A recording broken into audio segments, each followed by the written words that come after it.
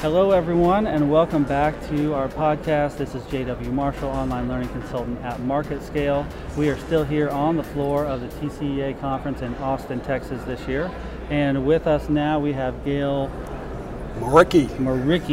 Well done. And he is with Crux Technology and Security Solutions.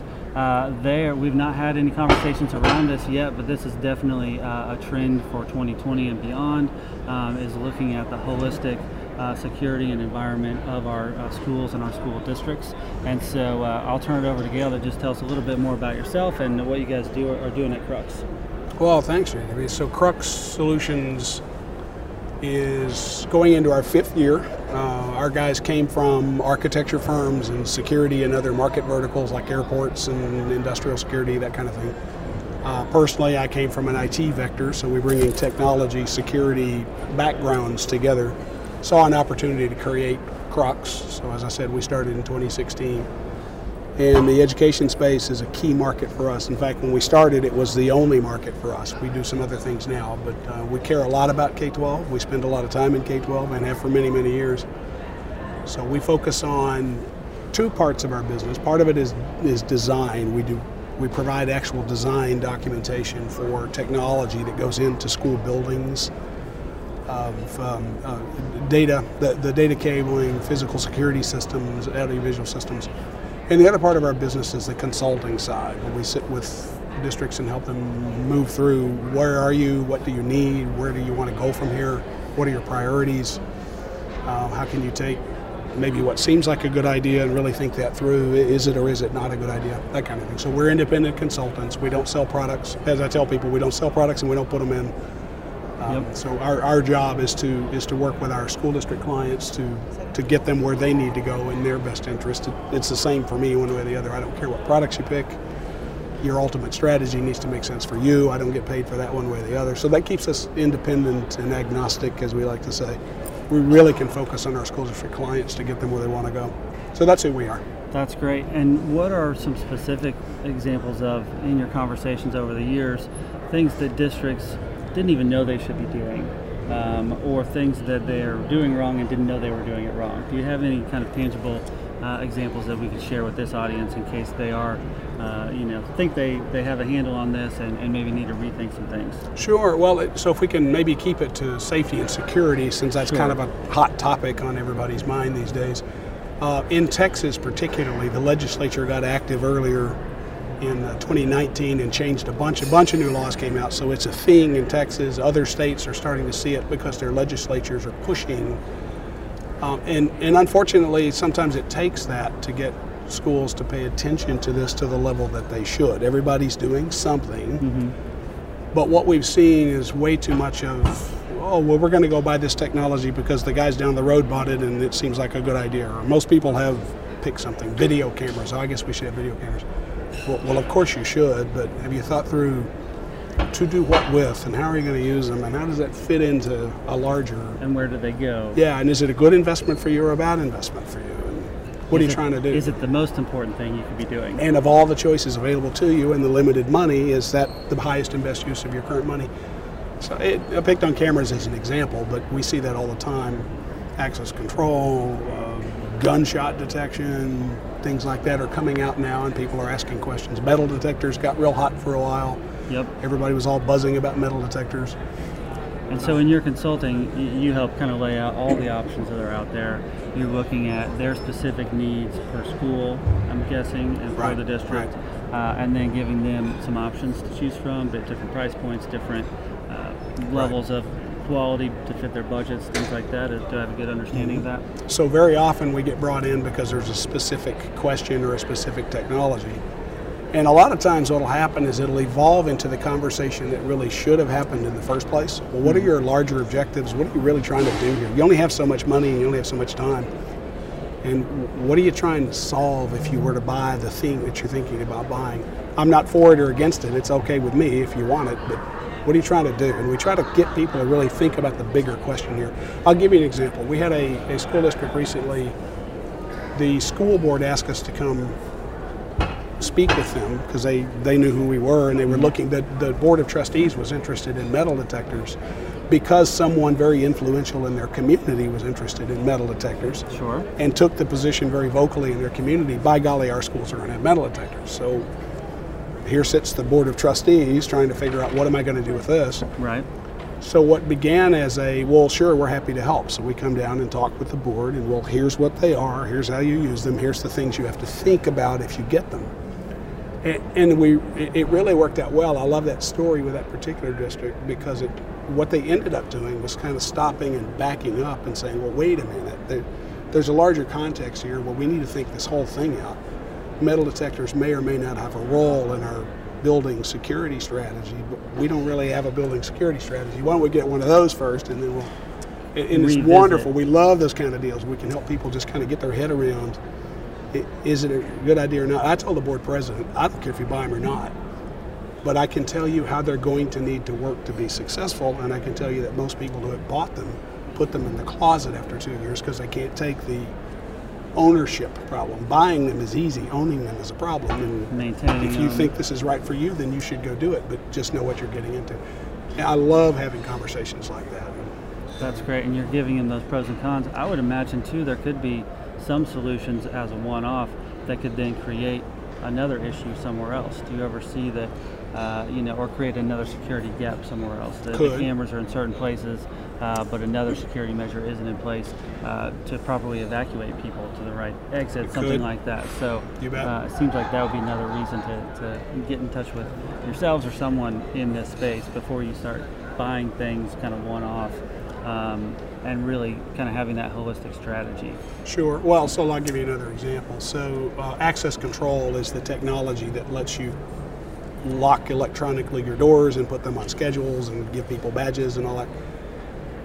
And we have a lot of conversations going on sometimes around access control systems. Well, we need to upgrade this, or we need to do that, or we need to do the other. And when we go look and we go engage, what we find is a lot of their challenges that's provoking them to want to have a technology purchasing conversation are cultural problems. You have people propping the back door open. Right. And there's no amount of technology spend that's going to solve that problem until you get in there and figure out, why are people propping the door open, and what are you prepared to do about that? And so I don't want you to spend a bunch of money and people still prop the door open. That's not going to help you, right? So, right. How can you better educate your people on the whys behind the actions you're asking them to do? And that's across the board in education, with students, with teachers, with school districts, and with parents. All of us have a part to play in that. You'd mentioned earlier some new laws being passed in Texas. Do you have any examples of what would be something passed in some of those new laws, and what is the ramification for districts? What are they being required to do now that they weren't being required to do before? Sure. Well, Texas is a good example because they're the most recent, and it kind of happened big in the 86 legislature last year. So, for example, Texas is starting to provide grants to help schools buy certain kinds of technologies for those schools that really do need technology. But before that, they're also, the way I think of it is they're trying to drive more accountability. In Texas, for example, districts have always had to have emergency operations plans. Right. But the truth of the matter is, if you have a really crummy one that you just wrote your name on the sheet and stuck it on the shelf, nothing of consequence was going to happen to you. Right. And the state then has put some rules and regs in now that says, well, you're going to have to submit that for review, and you're going to have to deal with the remediation suggestions that come back. And a lot of it is things you should have been doing anyway. Right. But now districts are having to really step up and explain their plans and show their plans. The EOP, the emergency planning part, is a big deal because so much of this technology people want to buy is, in our view, a surrogate for the lack of planning that is the problem that you really should solve. Even if you have no money to purchase technology solutions with, you can make your environment safer. Absolutely. Because most of what drives that is human and cultural things, and sometimes you can influence that even if you can't buy it. And technology has a role, absolutely. We do this all day, love it to death. Is that something you guys also help at any level with that change management of that culture, giving advice? Do you come in and do seminars? What's your engagement level as far as, that larger issue of the culture? Well, I'm glad you called it change management because that's really what it is. And a lot of this is driving cultural change.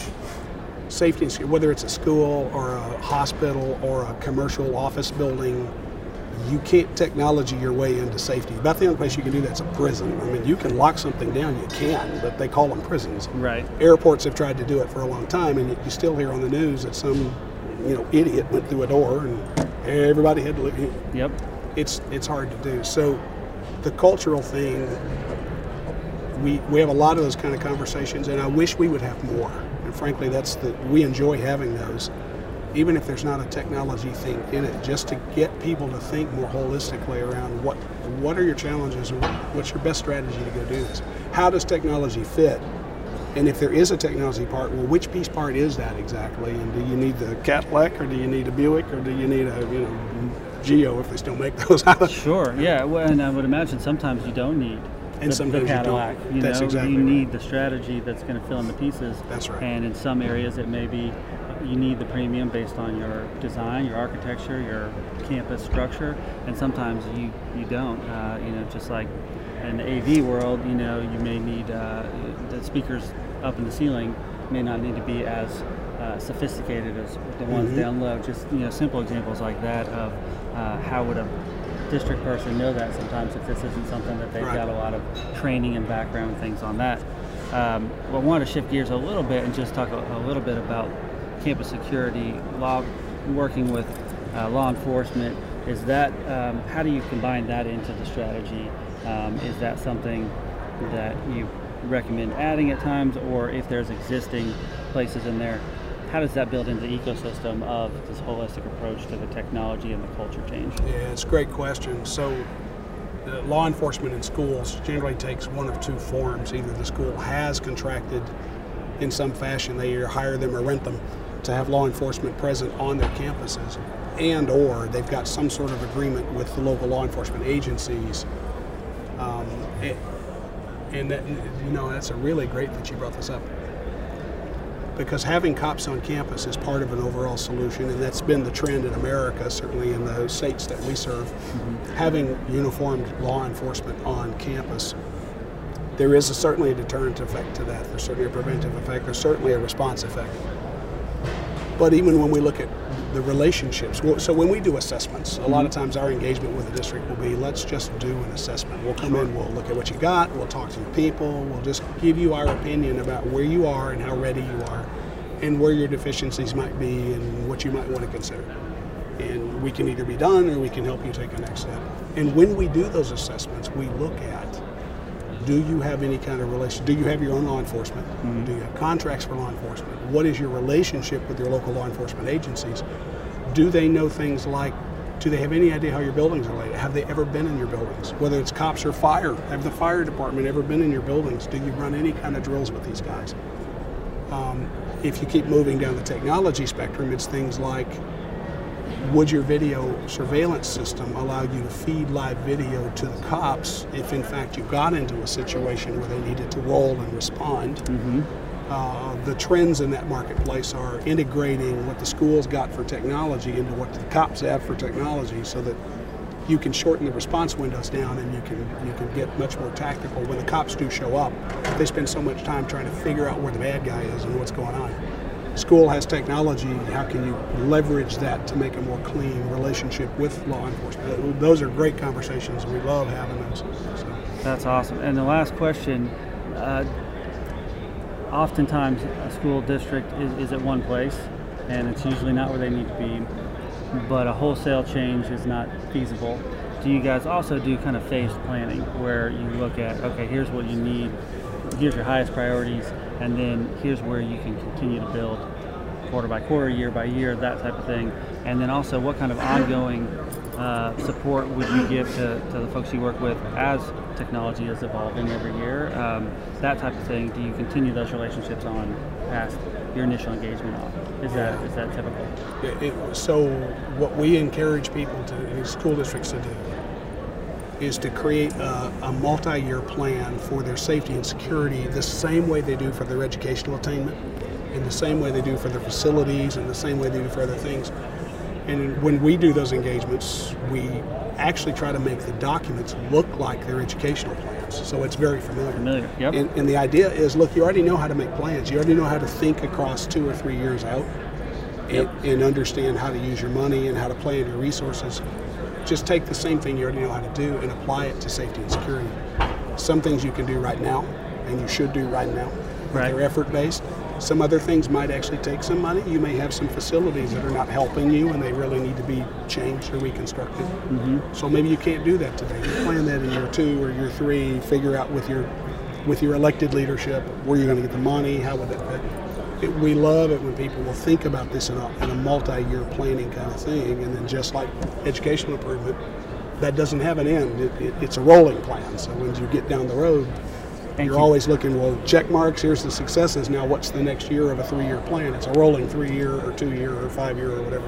And continuously evaluating it's got to be continuous. What's working, what's not working, and moving forward. You know how to do it with educational attainment, do it also with safety and security. That's our message to folks. And it seems like maybe the broad takeaway is districts always have a focus on creating a culture of learning, a culture of education. They also need to be intentional with creating a culture of safety. And I know it's something that is a no-brainer, it makes sense, but it's not often as intuitive because they haven't had the background, the training, the knowledge base to know if they're doing the right things or not. So I would love for every district out there, if you're not already immersing yourself in this and working with consultants or getting continuing education, whatever it is, just to make sure that you're staying up to date on what these technologies are. These change management, is probably the hardest one of all of them. What kind of processes can help you do that? This is something that's really critical. And so as we're talking about 2020 trends, this is a big one. And we really appreciate you listening today. We appreciate having Gail on with us. Thank you for your time today. Thanks for asking. And we'll continue this conversation throughout the year. We'll have you on again or someone else from your team later this year to touch base. We weren't able to go into as much depth in any one area as we could spend a lot of time here, and we will in future podcasts. But for today, that gives us a great baseline to kind of start from. And if anybody out there is interested in contacting Gail or his team, we'll make sure that information is available. If you're listening to this, you're going to have access to that. So thank you again, and we'll see you on our next episode.